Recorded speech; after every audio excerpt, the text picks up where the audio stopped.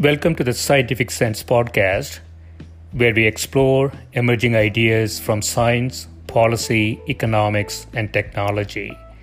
My name is Gil Eapen. We talk with world's leading academics and experts about their recent research or general areas of topical interest. Scientific Sense is an unstructured conversation with no agenda or preparation. We cover a wide variety of domains where new discoveries are made and new technologies are developed on a daily basis. We are most interested in how new ideas affect society and help educate the world how to pursue a rewarding and enjoyable life rooted in science, logic, and information. We seek knowledge without boundaries or constraints and provide unedited content of conversations with researchers and leaders who love what they do.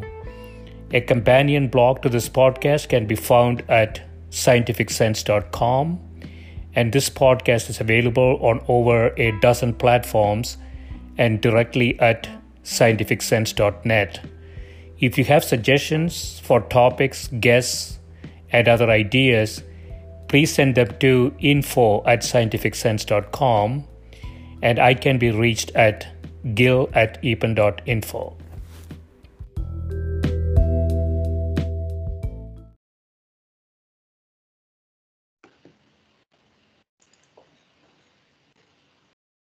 My guest today is Professor Deirdre McCloskey, who is Professor of Economics and History Emerita and Professor of English and Communication at the University of Illinois at Chicago.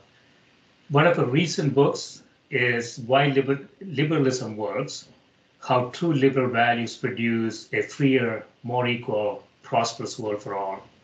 Welcome, Deirdre. Yes, I'm glad to be there, if only virtually. Yeah, thanks for doing this. So you sent me a number of different pieces. You have been very productive, it looks like, during the pandemic.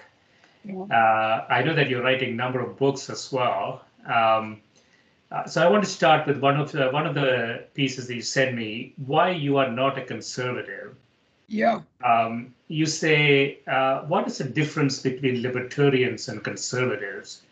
Using our favorite word, it is, of course, our unique belief in liberty, just liberty, and spontaneous ordering in the way that language or art or science is ordered by people having a go within a loose framework of honest rewards. Yeah. So you and I have some common time at the University of Chicago. You in a big way, you were a tenured professor there. I was a graduate student. But University of Chicago has a set of ideals or ideas it seems to impart on everybody that's associated with the school. So what's your thinking here? What exactly do you mean by the difference between libertarians and conservatives? Well, it's also the difference between what I would just call them real liberals and the left, the socialists, and it is that we want people to be adults. We want them to be grown up. Now that doesn't mean we don't help them when they're in trouble and so on, but I would almost call what I believe and John Stuart Mill believed and Adam Smith believed adultism. That is the idea that people shouldn't be children of the state or of anyone else. And conservatives, on the contrary, like hierarchy. They like there to be a priest who takes care of his flock, and they like there to be a king who takes care of his subjects. And the same is true at the other end of the conventional spectrum. If the old joke is, I'm from the state and I'm here to help you. And it always inevitably involves coercion. And adults should be adults, not not slaves or children. Yeah, so I'm very sympathetic to that idea, Deirdre. It's probably we agree on most of the things, so I'm looking for something that I can disagree with you. So, uh, yeah, so I mean, libertarianism has gone through multiple definitional changes, it seems to me. Yeah. And people, I think, have different definitions for it even now. It's not really commonly understood definition or phenomenon, I think. So how do you really define libertarianism? Well, again, I don't like the word libertarian, which was turned to this use we're talking about, only about half a century ago, or maybe 70 years ago. And the earlier word, was simply liberal. And that was an 18th century coinage. Liberalism was first used in a publication by David Hume in Scotland. And so it's this theory of autonomy in community. It's often claimed by both conservatives and socialists that we liberals are not interested in being nice to people, and not interested in helping other people and being in community with them. And on the contrary, that's our main focus. The key thing is dignity and respect. And the trouble is that if you're a socialist central planner, or a Raj, a boss of everyone from the right, then you're bossing people around, and that we don't like. Helping people is one thing; bossing them around is another. Yeah, the distinction between wanting hierarchy, Yeah, and, let's say, egalitarianism, for lack of a better term. no, I wrote a book in 2009, Deirdre. It's called Flexibility, in which I argued there are no reasons for companies to exist.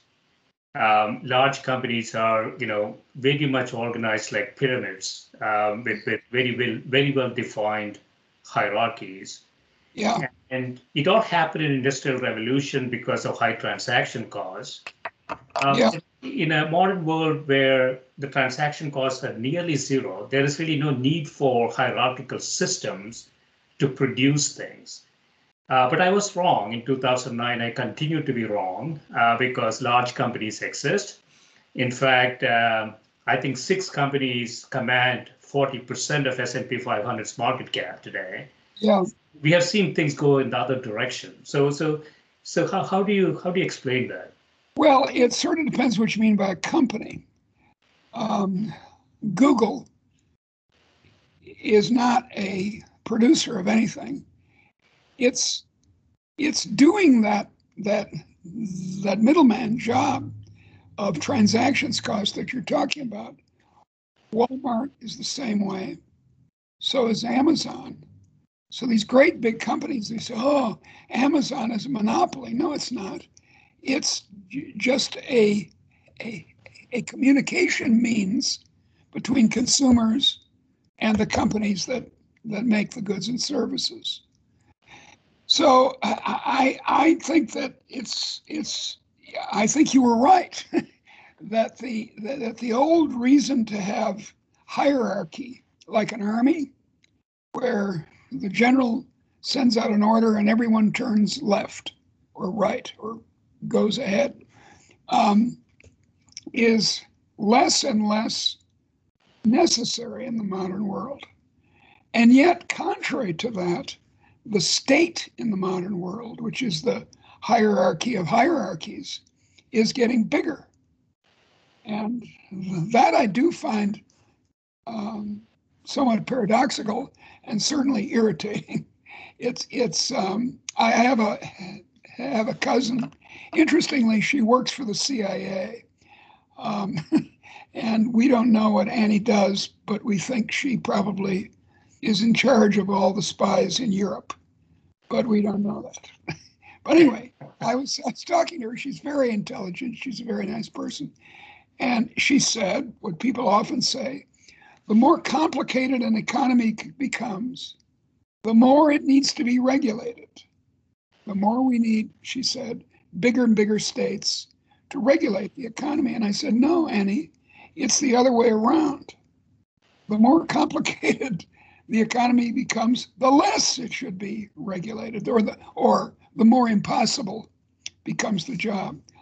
Look, is it a good idea to have central planning of the Tamil language or the English language or the Chinese language? Obviously not. Is it a good idea to have central planning of rock music? So, some official tells you what bands you're allowed to see. Obviously not. And the point that we, Adam Smith liberals, make is that that's true of the economy too. It's probably a poor idea and Adam Smith was eloquent on this.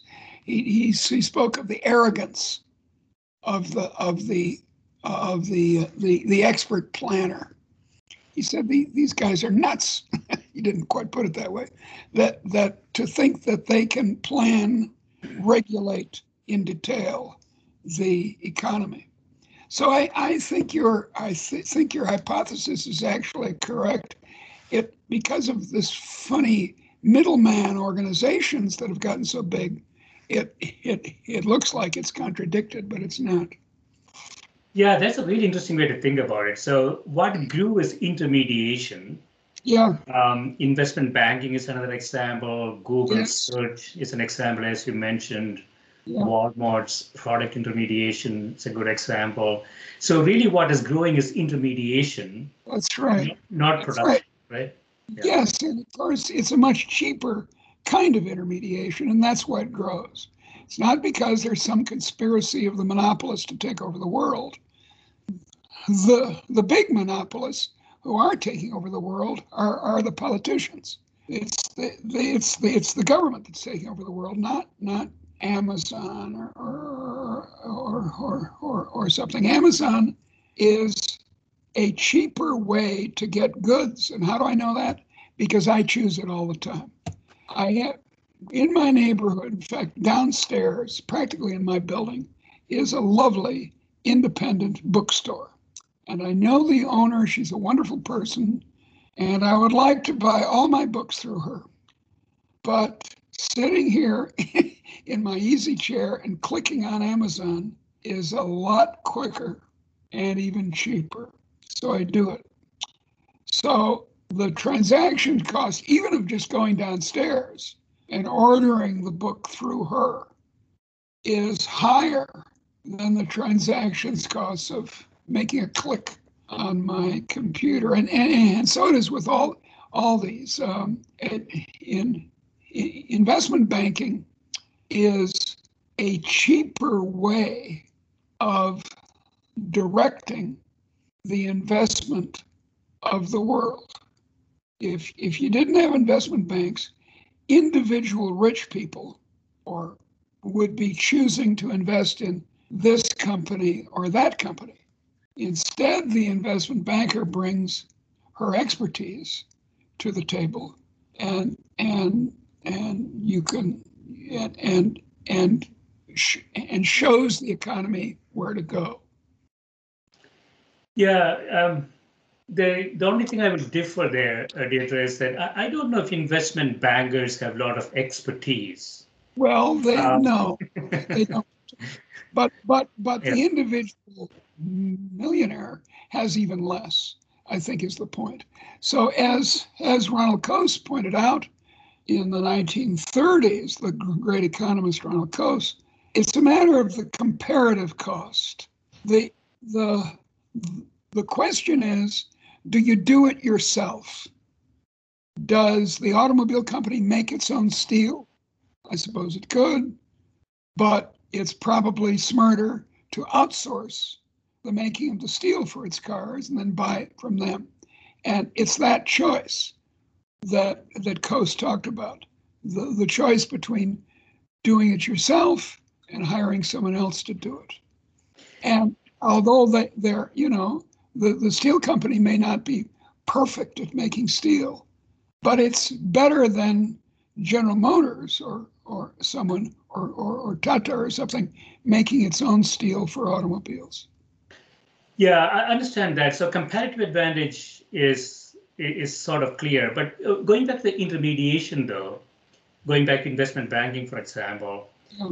it presumes that the intermediation cannot happen without the investment banker. So, for instance, there are a lot of services, on internet, GoFunded, and actually, when Google thought of going IPO, they thought of actually putting it out on the internet Sure. in small pieces. Yeah. And they didn't have the guts to do it ultimately. They had to go find an investment banker. But I think there is a sort of a premise that is not truly validated in the modern world, where there is an inefficiency in funding online that investment bankers somehow mediate. Well, I would make the prediction, and so do you make the prediction, it seems, that the internet will substitute for investment banks, just as the investment bank substituted for the individual high wealth individual making her decision by herself. That was maybe that very old way of doing it was not so bad, but it was better to have a handsome young man in a nice suit also making that decision. The handsome young man, which in fact is happening in stock trading in a big way, in the sheer secondhand trading of stock, that then is overcome by this change in technology. So I expect that'll happen. In fact, if we're doing investment advice, invest in such companies. Although, if I was so smart, I'd be rich.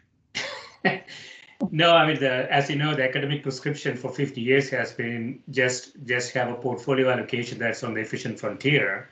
Yeah, yeah. And don't pick stocks and bonds of specific companies. But it's a $1 trillion industry. Almost everybody out there knows which stock is going to go up and which stock is going to go down, it seems. And a lot of money.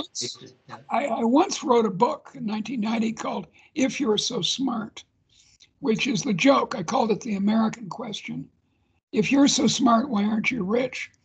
And it's a very good question to ask about anyone who claims to know the future of fashion, the future of music, the future of mathematics, the future of anything human.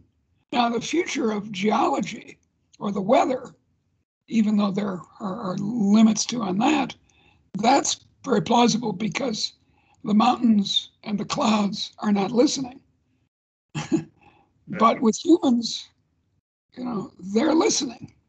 And if you say, oh, well, there's a January effect, stocks go up in January. Well, if if that's true, anyone who hears it can make a fortune. So there has to be something wrong with that kind of second guessing of the human world. Yeah, this is slightly off track, Deirdre, but I want to get your perspective on this. So I grew up in a southern state in India. This is a state that elected a Marxist government to power right after independence. Yeah. You mean Kerala? Kerala, yeah. So I grew up. There is a sense of egalitarianism in that system. Yeah. There were a lot of different religions, but egalitarianism was sort of a fundamental construct that people gravitate toward. Then I came to Northwestern, and after University of Chicago, my views changed. Yeah. But of late, I look at large democracies, large free market capital systems, and I find no egalitarianism of any sort. And Well, so, yeah. I don't actually agree with that. Look, there's there's there's bad inequality, and that comes from stealing, or it comes from stupid behavior by government. In 1950, 5% of Americans had to have licenses, state licenses, for their work. Now it's almost 30%.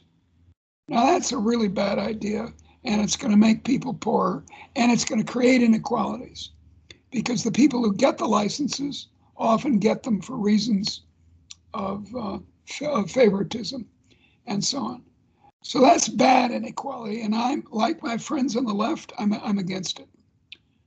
But there's good inequality. I'm a cricket fan, and you know, if some guy knows how to bat very well, I have up on my computer here. I can show it to you. 97.97, 97.97. Do you know what that is? No. That was Donald Bradman's Oh, test. yeah. Right. Yeah. 99.97. He was out for a duck in his last innings.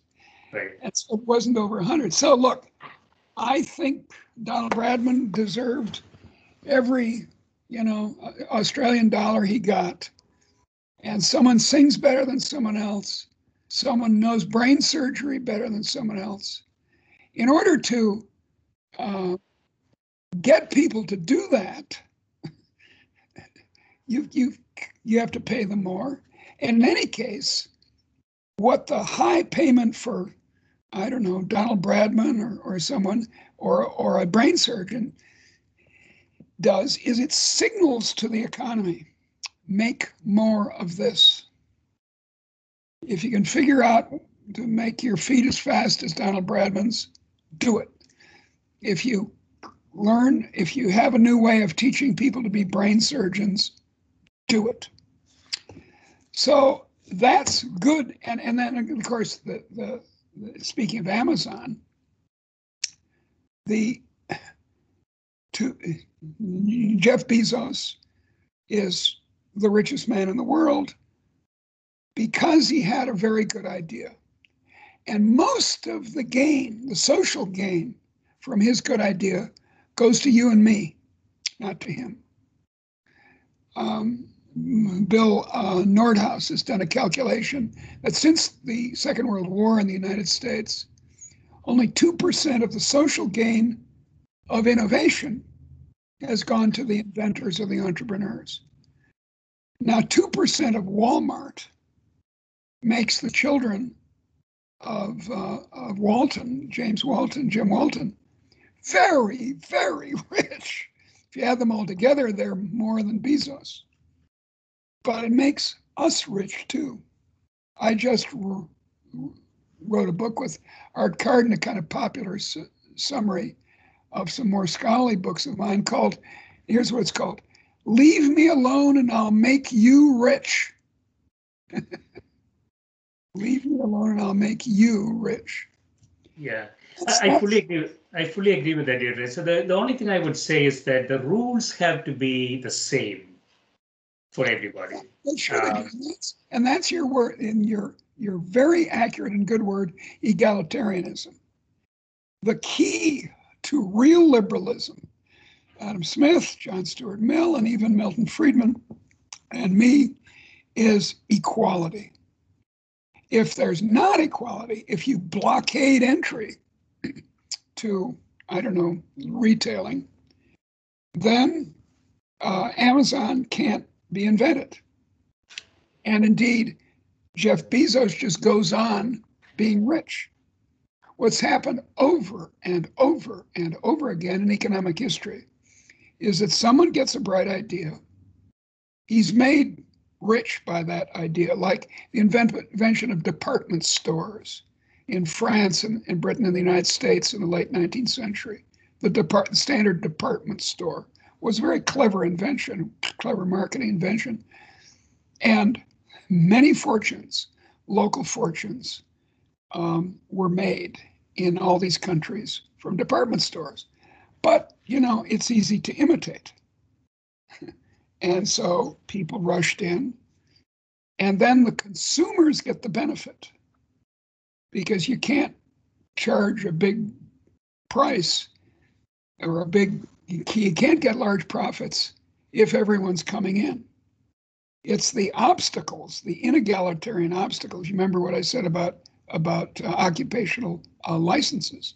I'm usually the only person in the room who could be an apprentice electrician in the state of Michigan in the United States. Now, why is that? Now, I'm 79 years old, so I'm not likely to do that. But I'm the only, you can't, I can. And the reason is that the only way you get into the union of electricians in Michigan is to have a grandfather, an uncle, and a cousin, all of whom were union electricians. And that creates inequality. Right. If anyone can be an electrician who wants to be, or, has goes and learns, then electricians are not expensive. I just spent to have a pipe replaced. I gave a plumber in Chicago $400. He was in my house for about half an hour. Yeah, so I want to ask you one more question on this, and we'll go to other pieces. So where do you stand on initial conditions? What I mean is that we recently lost a self-proclaimed most intelligent president who said that his dad... Stable genius. Yeah, stable genius. His dad gave him only a few $1 million, and look what he has accomplished. 400. Which is, so, I'm not big on taxing anything, but I think setting initial conditions similar to everybody running the race, no? No, here's why. The key to real freedom in a country is equality of permission. It's permission that you need. Equality of opportunity is impossible. And the reason is that it depends on who your parents are. And I was very clever in choosing my parents, and I deserve tremendous credit for it. My father was a professor at Harvard University. My mother was an opera singer. Okay, now look, come on. Whereas my father made a very poor choice in choosing his parents. He's the one who became the Harvard professor. His father worked on the railway, and his mother was a housewife. That's bad choice. You see what I mean? So to make people equal, you would have to go to kind of like the Constitution of Sparta in ancient Greece, where you take the children away from their parents and put them in a common schooling from the time they're 3 or 4 years old. And very few people really want that when they think about it. We want our own children. We love our own children. We want to help them as much as we can, whether we're poor or rich. And sometimes a rich person like Donald Trump has very bad parents, which he did. He had terrible, terrible parents, and it made him crazy. And sometimes poor people, like Andrew Carnegie, our great entrepreneur, have very good parents who instill, or actually an excellent case is Michelle Obama, Obama's wife. Her father was a government employee. Her mother, I believe, was a housewife, but they instilled this wonderful work ethic. So I want to help poor people mainly. That's my main purpose in becoming an economist. And the best way to help poor people is equality of permission. If they want to buy from India or Germany, they should be allowed to. If they want to enter an occupation, there should be private licenses, not state licenses, that assure quality. That's all. Yeah, Equality. so it's not economic initial conditions. It is really equality in the choice set That well, that and it's not even the choice set. Look, how many ways can we be equal? If all we're interested in is income equality, that's a very partial understanding. There are some women who are more beautiful than I am. Well, let's see how to make that equal. Ah, I know. We'll we'll chop off the nose of all the other women. And I'll be the most beautiful person in the world. I mean, that's obviously that's crazy. Um, uh, um, the, the, look, our uh, the, you, we have gifts. We all have gifts. Some of us have more gifts than others. I admit that. There's absolute advantage as well as comparative advantage. But there are lots of people smarter than me. You know your language. I forget what language they speak in Kerala. it's called Malayalam. Okay, you know that. You know English. You probably know French or something. Okay, I but was really bad in languages, right? So okay, okay, but I'm worse. I guarantee you, I'm worse because you speak English very well. You have at least two languages. I have one. How to make us equal? I got it. We'll pound nails into your head until you're as stupid as I am. The quality isn't, there are so many dimensions of humans that it's really silly. Some people are good at, I don't know, Indian traditional music or cricket or cooking or something. And some people aren't. And then we can trade. That's the big thing. If the permissions are there, if we're permitted to do it, then we all get better off. permissions and property rights and all the stuff that we talk about, the system is consistent and equal for Yeah, everyone, right? but it's mainly the equality that's the point. Look, there is a calculation that economists have made about what would happen to world average income if there was perfectly free migration. I'm in favor of it. It's not going to happen, I admit, but I'm in favor of it. If people wanted to move from Kerala to England or from England to Australia or wherever, they'd be allowed to.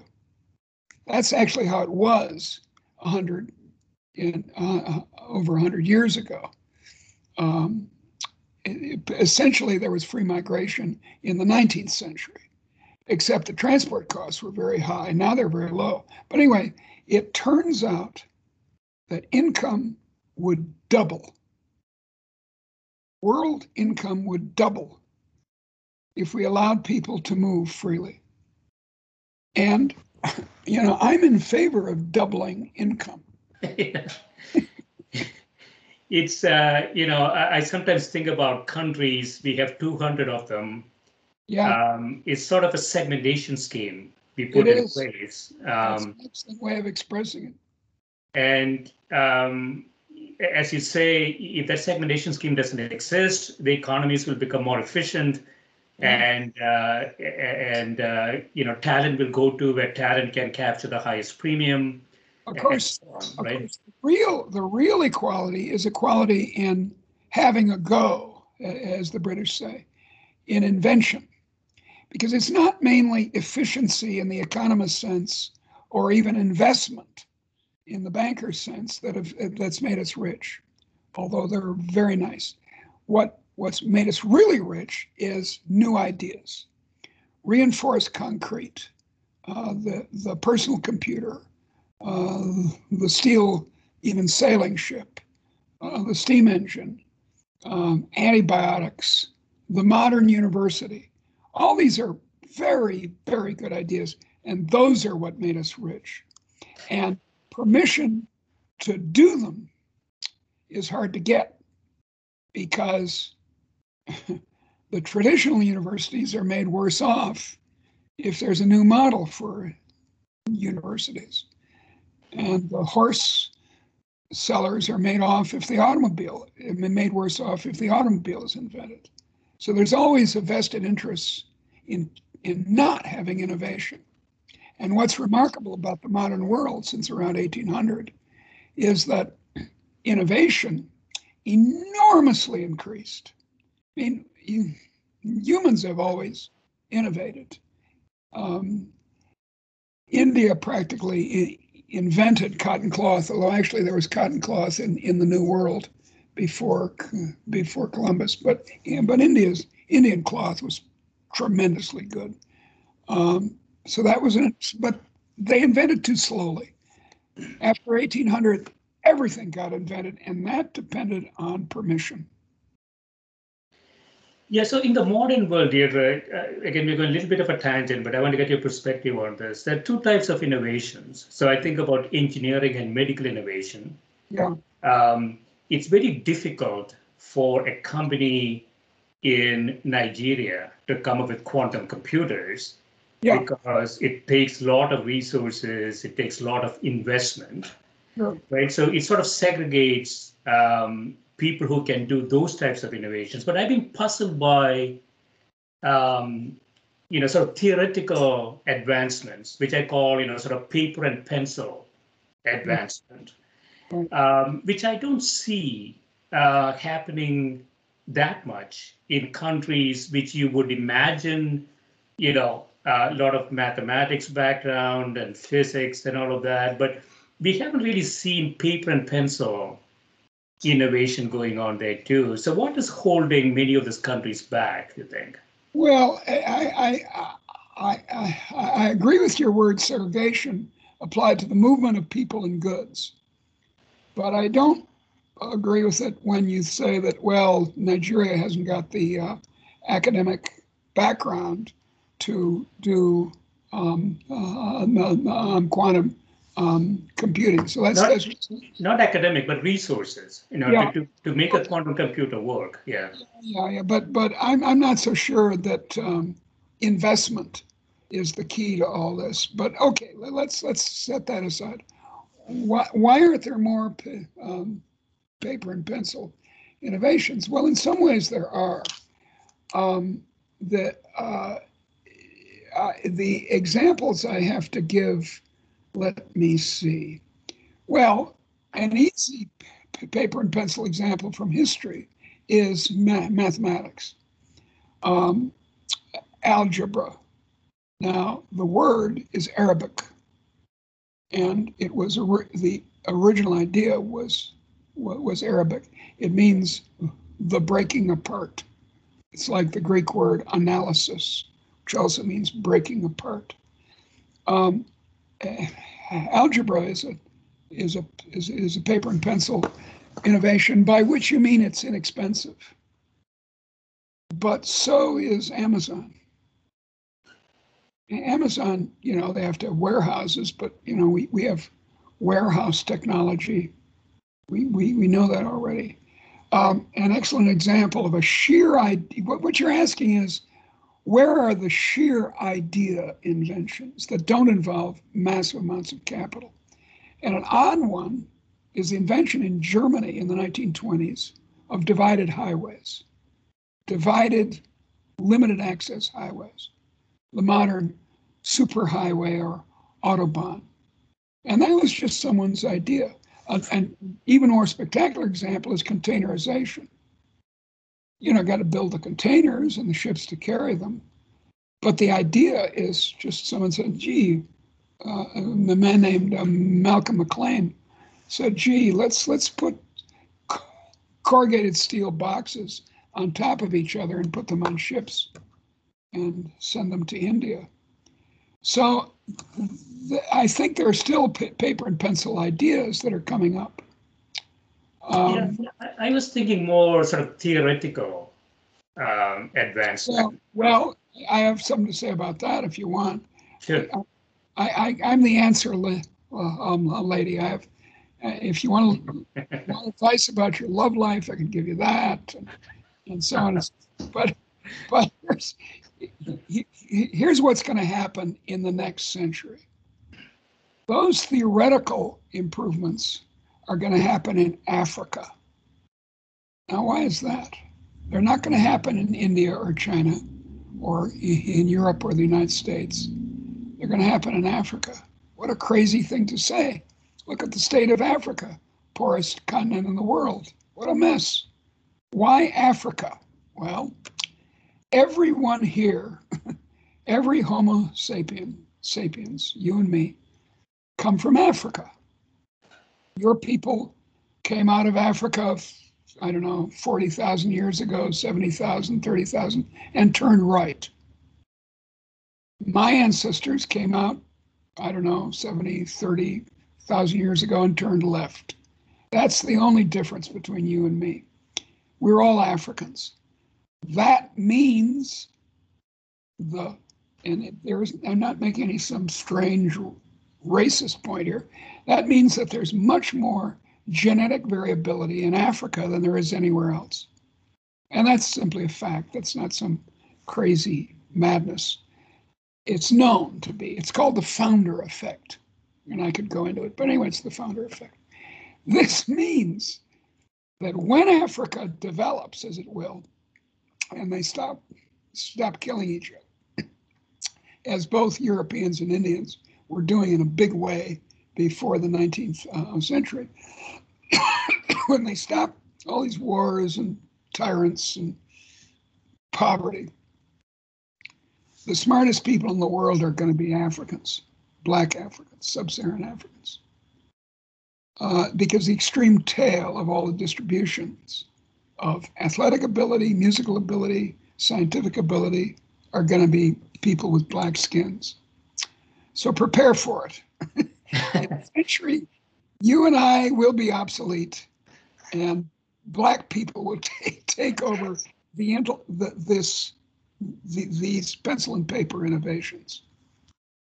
Yeah, I mean, on the other side, Deirdre, if you look 100 years into the future, everybody's going to do exactly the same, some sort of Chinese, brownish, blackish, whitish combination. That's going to take a lot of work, a certain kind of work, speaking of love life. Yes. So I want to go into another piece. I have to say, I haven't really studied a lot about this. So you say wokesters wake. What's special about the modern world is not exploitation. The woke are dead asleep, and capitalism has nothing to do with the modern world, you say. Yeah. Aside from that, I am on board. So what do you mean? Well, I call the system that we've developed in the last couple of centuries in India and the United States and all over the place, I call it innovism, because capitalism is a very silly word, and it's misled people. People think, well, it must be that then capital accumulation is the heart of the modern world, and it's not. It's those pencil and paper ideas, and then their application, whether or not they require lots of capital. In Germany, they were going to build roads anyway, and to make them divided, limited access highways so that cars could go very, very fast without crashing into each other was a very simple and good idea. So the better word for the modern world is innovism. So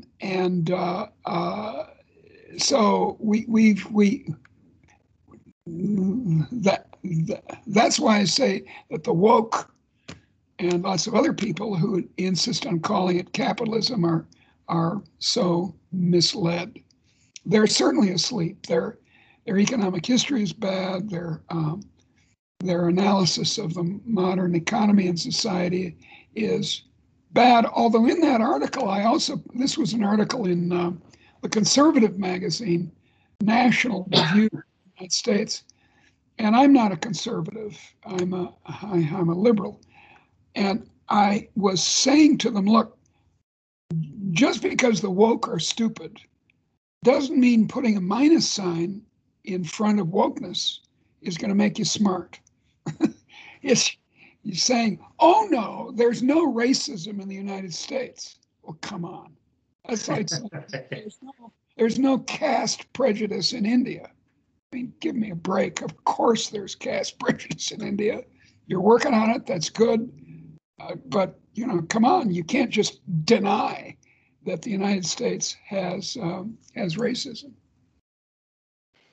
Yeah, so, sometimes I think the younger crowd, in some sense, gets excited and starts to look at things differently.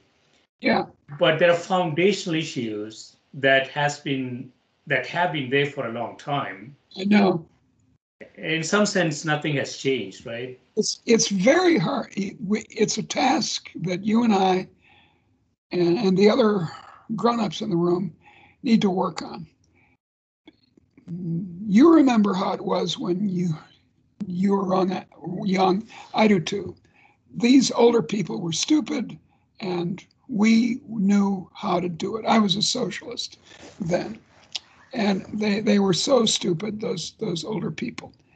And here's the problem. Increasingly, young people, if they're middle class, grow up without any understanding of the economy because they've not had to work.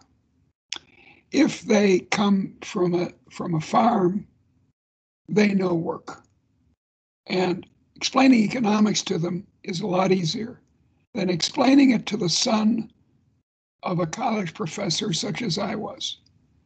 I was a son, alas, not a daughter. Okay.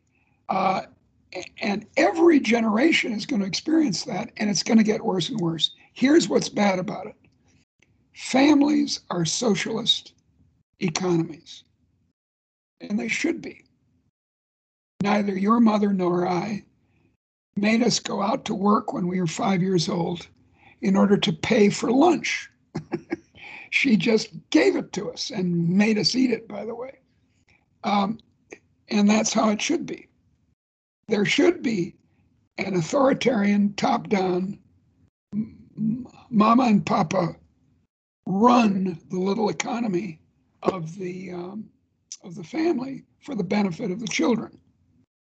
But this idea that families are just sharing, which is true, doesn't apply to what Hayek, the great economist, called the Great Society.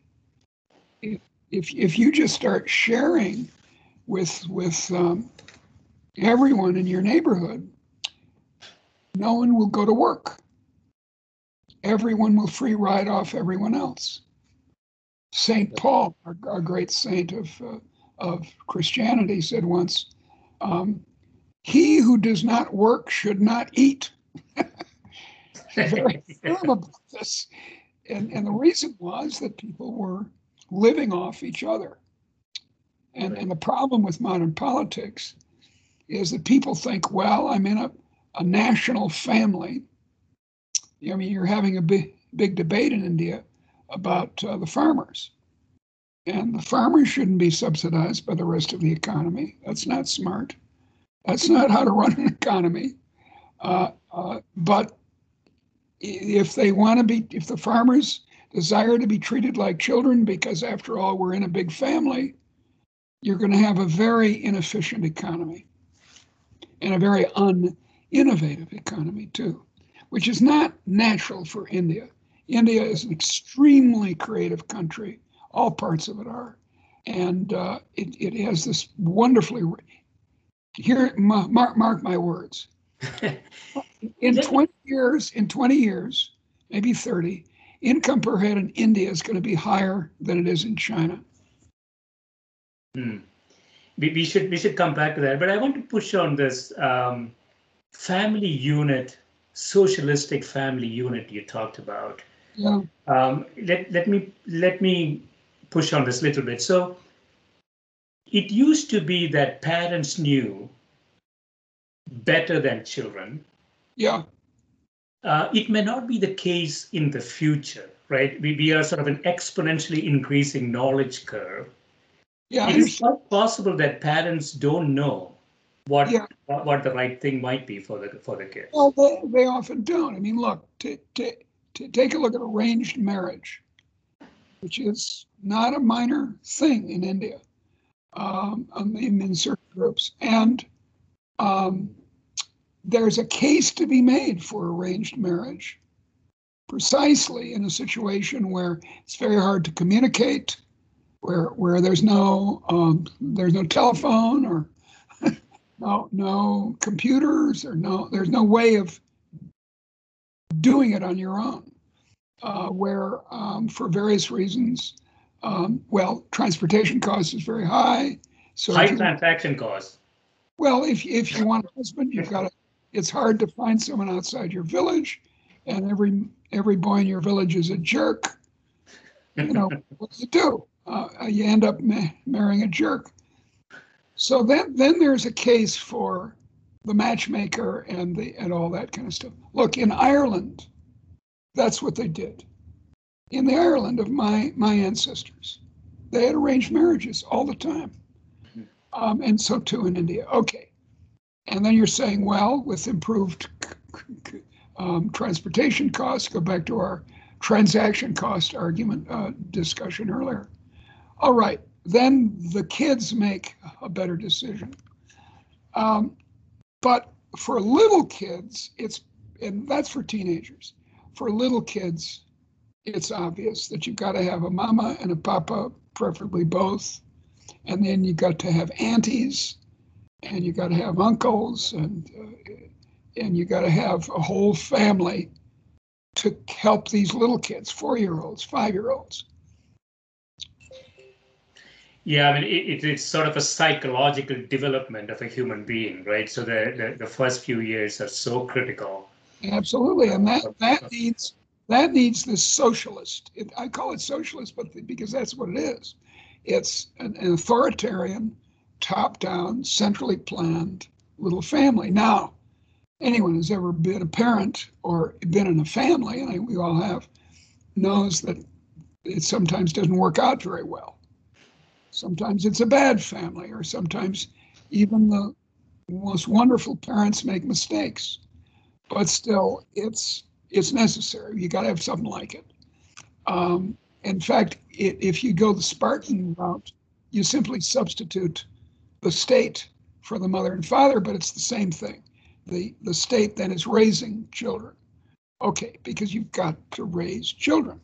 And that's a socialist. And it's very similar to your initial question about the existence of firms. As this character Ronald Coase back in the 30s said, the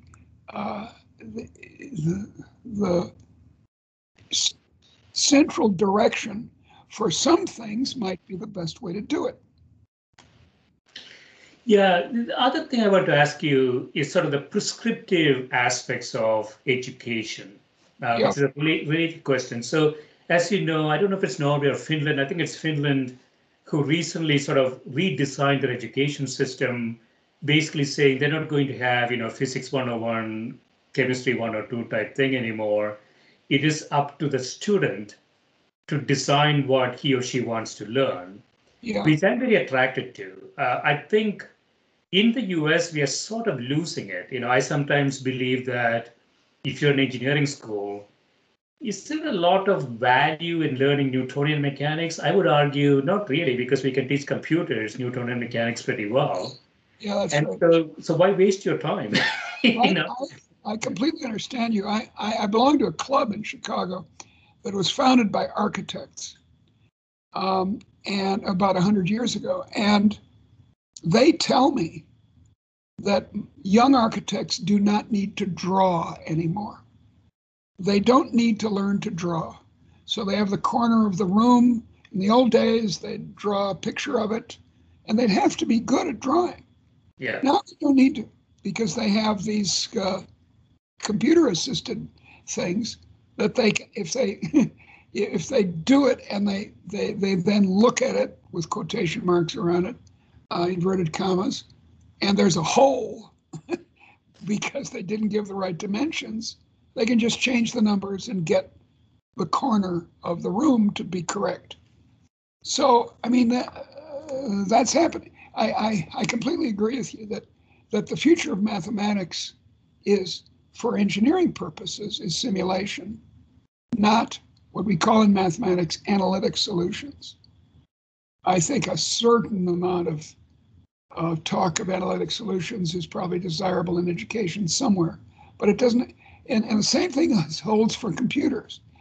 In computer science courses these days in universities, there are courses in theorems about computers, and they're unnecessary. Any moderately complicated computer program is too complicated for you to know whether it's free of bugs by theorem. You got to try it out. And then you notice, whoops, wait a second, it's doing it wrong here. Then you fix it. And then you add another complication and another until, look, I don't know, Microsoft Word is such a complicated program that the theorems are completely irrelevant. And so, yes, I agree. I think in science generally, in quantitative sciences, simulation is going to take over. Yeah, I fully agree with that. Humans are really bad. They have been bad in Industrial Revolution to put nuts and bolts into an automobile. It's repeating. They make a lot of mistakes. We get bad automobiles. Yes. Same thing is happening now in software, programming. Yeah. Humans are pretty bad at writing programs because they make a lot of mistakes. Yeah. You can teach computers to write programs. Yeah, I agree with you. It's not, hey, I don't know, but it sounds to me like AI is the way to go. So you have computers making computer programs, as long as they don't take over. So I want to go into another paper you have. The economic possibilities for our grandchildren are immense, you say. Yeah. You say you hear it said daily that things used to be great, a golden age, but sadly we have lost our way. Yeah. Things have never been this bad. So you're taking a counter argument here. Pessimism is ill-considered, even silly, even dangerous, you say. Yeah. To the contrary, in the present day, even with COVID, is the best of times ever, and almost everywhere. That's true. So make your case there, and I might have some issues with this. So let's see if we can debate it. Yeah. Here's one way to look. Here's one way to think about it. The World Bank and the IMF and other wise folk, they reckon that real income per head in the world, which means how much goods and services you can buy and make, is increasing every year, roughly about 2% a year. 2% a year. Some places like India, it's much higher. Some places it's lower, but we hope it's going to start getting better at those places. In Europe and the United States, it's generally below 2%. But okay, that's the rough world average. Now that doesn't sound like much, 2% a year. But compound interest is pretty amazing.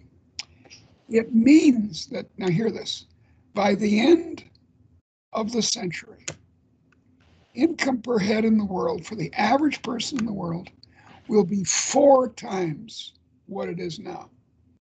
It will have doubled. No, 4 times. No, 8 times more than it is now. It will have doubled 3 times. Yeah. And that means that the average person in the world will be earning much more by the year 3000 than, I don't know, Switzerland earns now. So we face an incredibly enriched future if we don't mess it up. That's a big if, yeah. That's right, because we've been very good at messing it up. In August 1914, the Europeans started a violent quarrel with each other, which basically didn't end until November 1989. It's the fall of the Berlin Wall. You know, that's a really stupid thing to do, and we want to avoid that. We also want to avoid policy craziness, policy wars, policy mistakes, like attacking inequality in a way that reduces that 2% to 1%. 1% means that by the end of the century, income per head will be only, now hear this, against 8, it'll be 1.5 times more than it is now. It'll be, no, wait, that's not right. It'll be 150% of what it is now instead of 800%. 800% solves a lot of social problems. Yeah. Income growth solves a lot of problems. I had your colleague from University of Chicago, Ken Pomerantz, on recently. Yeah. And one of the insights I got from that conversation is that sometimes when we look at aggregate metrics per capita GDP for a country like China or India or even the US or OECD in general, we miss a lot of the details. Well, Ken, he's been saying that for about 40 years. He's a man of the left, Pomerantz is, and he's a wonderful man, and he's an excellent historian. He's not a very good economist. And look, average income 8 times more than it is now. There are very few people there are very few boats that aren't going to be raised. A long time ago, Ken did with a colleague at Irvine, the University of California at Irvine, where he was before. They did a very good book of essays that they had been contributing to a newspaper, an economic newspaper in East Asia for a long time. And every chapter in that book is about the bad side of economic growth. Every single chapter. So one of their stories, which was correct, carefully done, showed that people in Central America were exploited to raise twine from some plant that was used to bale wheat and make bales of wheat in Kansas in the United States. So as the wheat industry expanded, these people were exploited in Latin America. But they weren't. The problems with this argument are immense. They weren't exploited because of the wheat. They were exploited because they were exploited. They were in a bad position, and the bosses took advantage of it. It happened to be about the wheat twine. But what Ken never does, never in his entire scholarly output, which is considerable, does he admit that modern economic growth has increased income in the world by a factor of 3,000% since 1800. What's the story about the last 2 centuries? It's not about the twine makers in Central America. It's about, even in Central America, I was just in Guatemala at a conference for a week. Even in Guatemala, which has, his income per head is half the world average, it's still much better off than it was in 1800, and Ken won't admit it. See, he's a historian, not an economist. He's not a quantitative person. So you talk about averages. How about the people who are below average? Well, I'm telling you that the people below average, your ancestors and mine, my Irish ancestors, your Indian ancestors, were unspeakably poor. And now look at us. The the one thing I worry about, I just want to get a perspective on this. So when we look at economic growth, per capita GDP, and so on, are we really internalizing all the costs in that equation? I mean, we seem to have, I don't have all the data, but we seem to have some sort of a runaway greenhouse thing going on, effect, right? I'm worried about the greenhouse effect. I'm worried about global warming, and I completely believe that it's caused by humans and about carbon emission, and by the way about methane emission, which is much worse, much more dangerous. I mean, there is methane because of the warming coming out of the permafrost in Siberia and northern Canada. This is really dangerous. We got to stop it. So I'm all for it.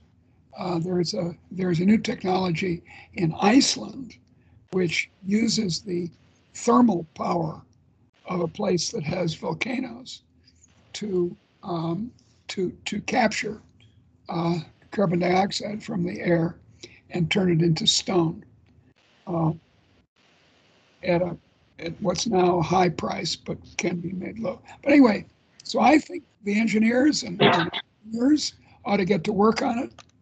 I think we ought to have a carbon price to give them an incentive to do it. I think they'll have an incentive anyway, because I think carbon fuels will get gradually more expensive. And actually, the big thing that would save us all is the one thing that we won't do, which is atomic energy. France gets 90% of its energy from atomic energy, clean atomic energy. Germany, which claims to be green, keeps using coal because it's afraid of atomic energy. I mean, this is crazy. But okay, I'm not saying that that's the only solution, but it's one solution. But that's not the way you get those solutions is to have economic growth. The way you fail to get them, the way you go on using cow poop as fuel, which is extremely dangerous. It's very bad for the health of people. It's got lots of carbon in it, for sure. Is for India to get richer. The way for China to be able to afford more atomic energy is for China to get rich. And so it's not saying, oh, well, there's an environmental problem. It's not a way of saying, well, then I guess we got to stop economic growth. If you stop economic growth, you'll have both. You'll be poor and you'll be dead. And you won't have enough oxygen to breathe. So it's going to be a bad death. So I want to go into another piece. You have prudence over sustainability. It's just very connected with what you're talking about. So you say here sustainability is an increasingly popular term. Yeah, it is. But it's a poor basis for sound public policy. And this is what we've been sort of discussing. Yeah. You say it conveys a biologist's view of economy without any of the prudence. That's right. Economists favor. So well, sustainability has all kinds of problems.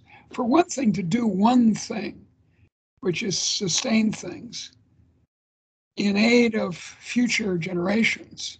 People always say that. Oh, I want my grandchildren to be better off. Your grandchildren are going to be richer, dear. Your grandchildren in India are going to be, your grandchildren are going to be 2 times better off than you are, maybe 3 times. What are you transferring income from you to your grandchildren for, or your great-grandchildren, or your great-great-grandchildren? It's to be obsessed with the future as though there was no sense in spending the resources we have now in order to achieve a rich future is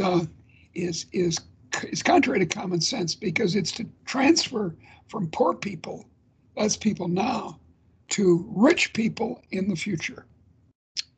And that doesn't make any sense from an ethical point of view. From a engineering and economic point of view, isn't it obvious that having more Indian engineers,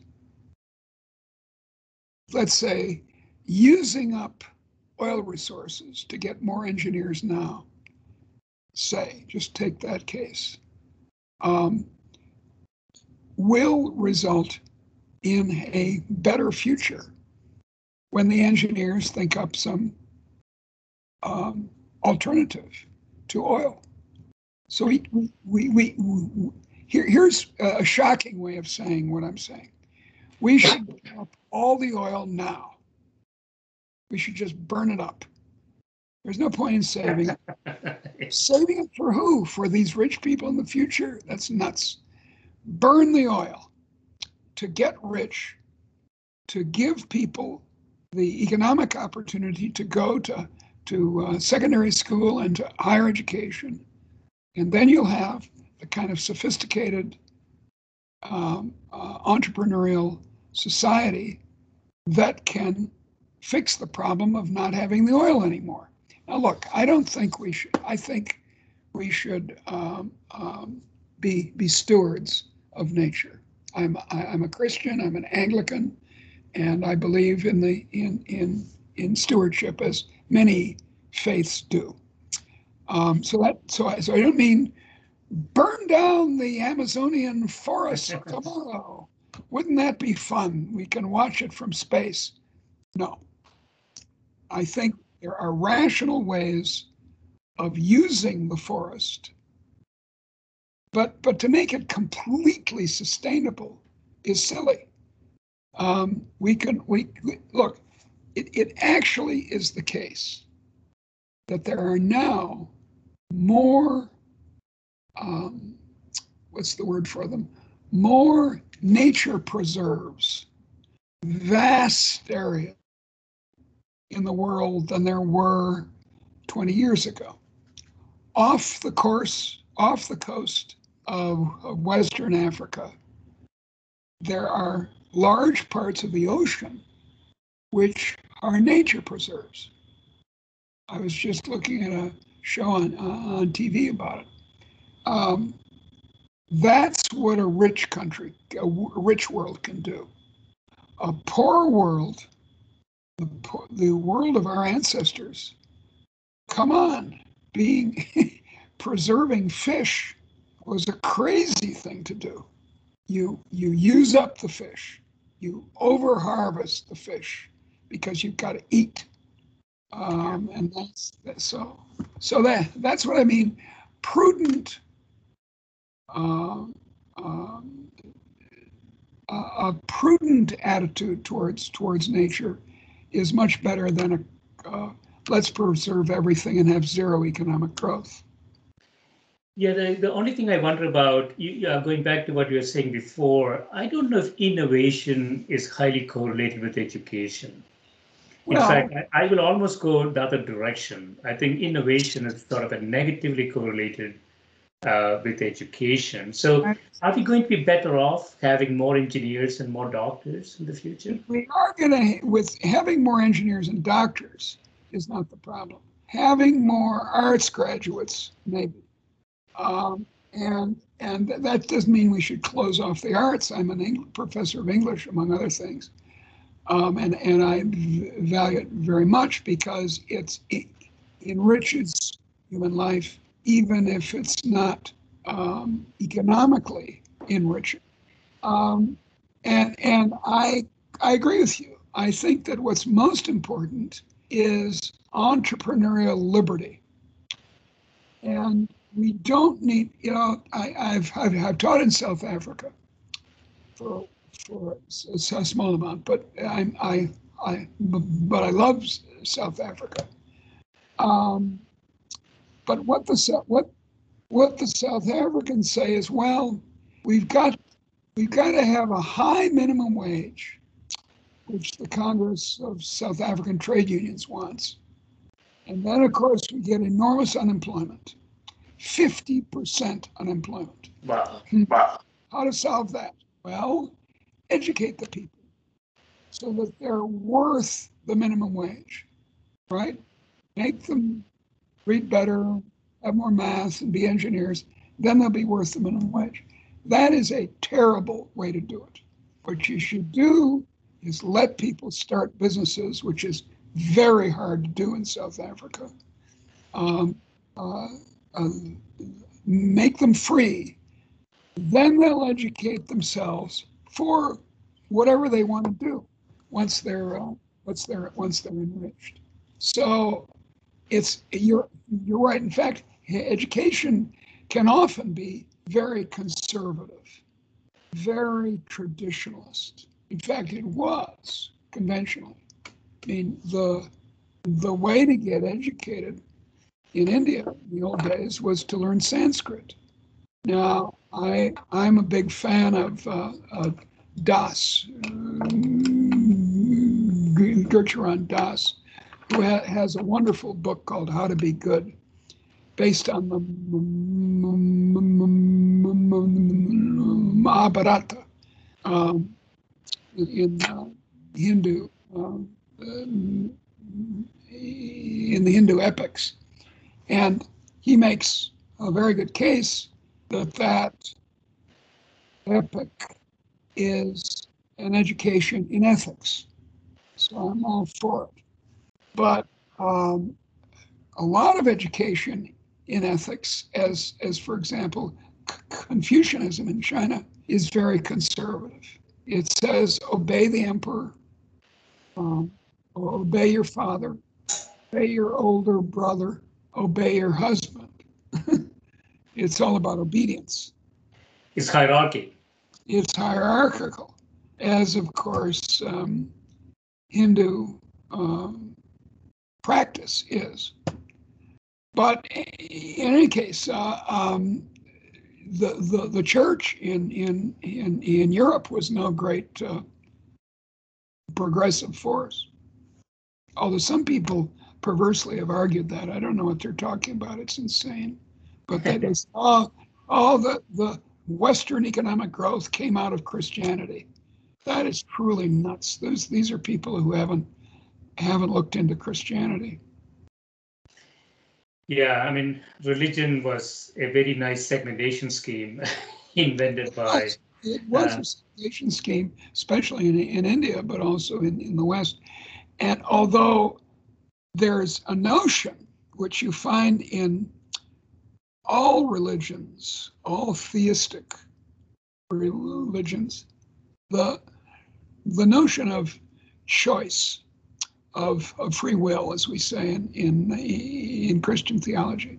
And I just wrote an essay for a Dutch theological journal, making the case that free will is consistent with free markets. I would love to read that. I haven't seen that. The research.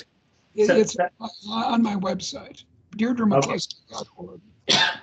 I looked that up. So I want to finish up with, you have another piece that talked about sort of liberty versus freedom. And you touched on this before. Yeah. I want to finish up with that. I mean, we hear these words in the sort of political, sort of conversations, liberty and freedom. Yeah. But they are sort of different, aren't they? Well, they are in modern English. They aren't in older English. The word freedom is a Germanic word. In German, it's Freiheit. It's the same word, freedom. And it meant not being a slave, not being a serf, not being subordinated to someone.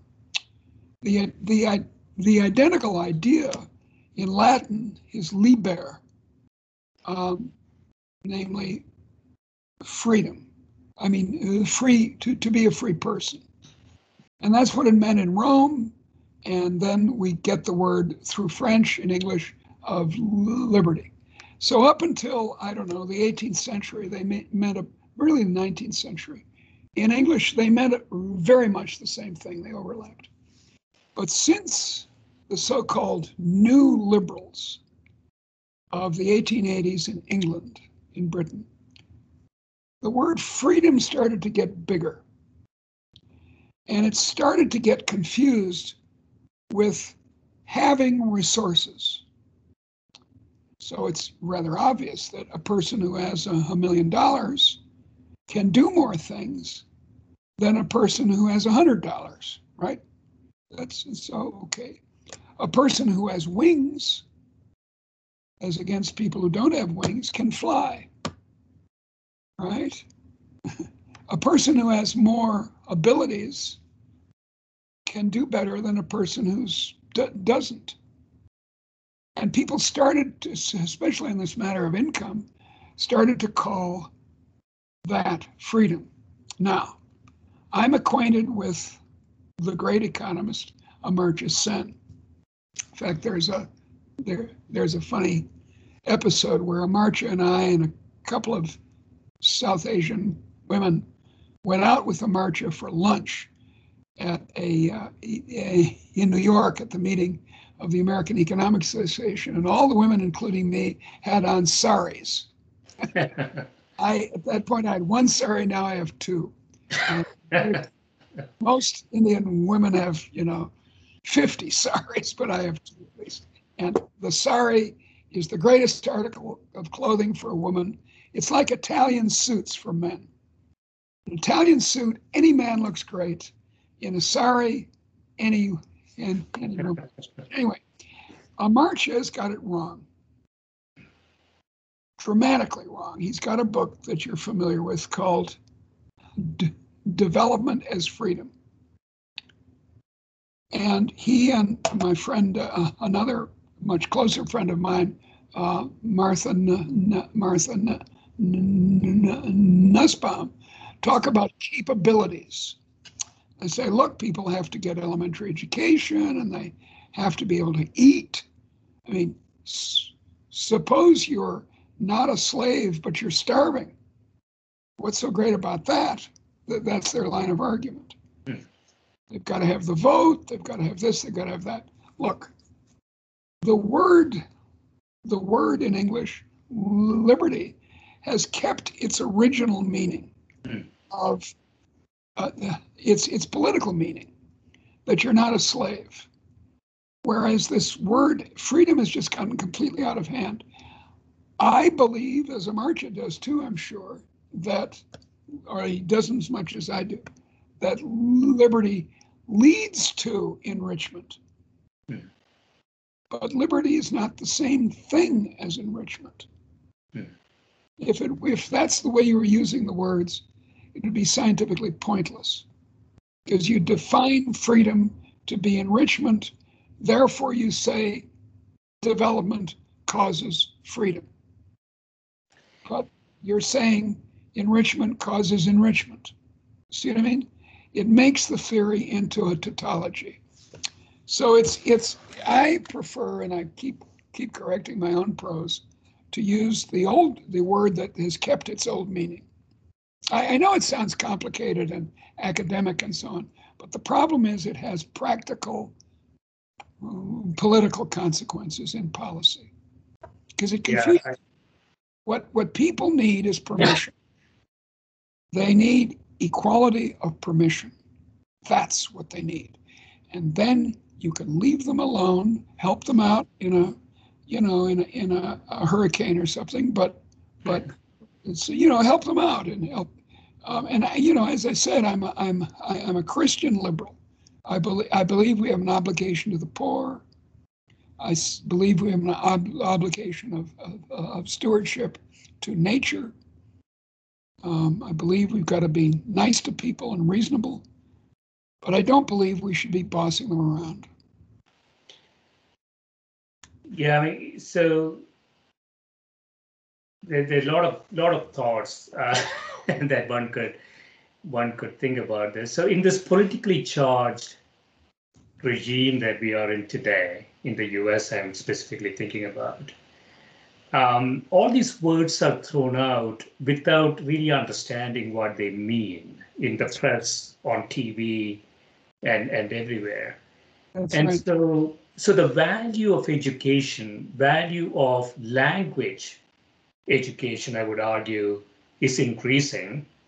I And agree. ironically, the value of technical education may be declining because we're going to have machines do most of that stuff. I don't know. That's a very wise point. I think you're right. As Das says, and he didn't know Sanskrit very well. He was in business, and he got well to do, and he decided to retire from business and work on his Sanskrit, just the way I, as an adult, learned Latin. And that's a good thing, and it makes you wiser about words, just as you say. So you stop taking words as things. You stop saying, "Oh well, if I say it enough, I'm free." Um, uh, yeah, I worked especially in the 1980s on rhetoric, so-called, the ancient Greek and Roman art of persuasion. And not that I got more persuasive, I'm not sure I did, but I learned about that words matter. And then I finally realized that they matter even in the economy. And I just wrote a book that came out in the spring called Humanomics, which is about this matter of words mattering in the economy. Yeah. Yeah, this has been great, Deirdre. Thanks so much for spending time with me. I enjoyed it too. Yeah, good luck with all your travels. You seem to be doing all sorts of things. Well, I Oh, try to cool. keep judge. I, I try to keep active. Okay, Excellent. Thank you. Thanks. Bye. bye.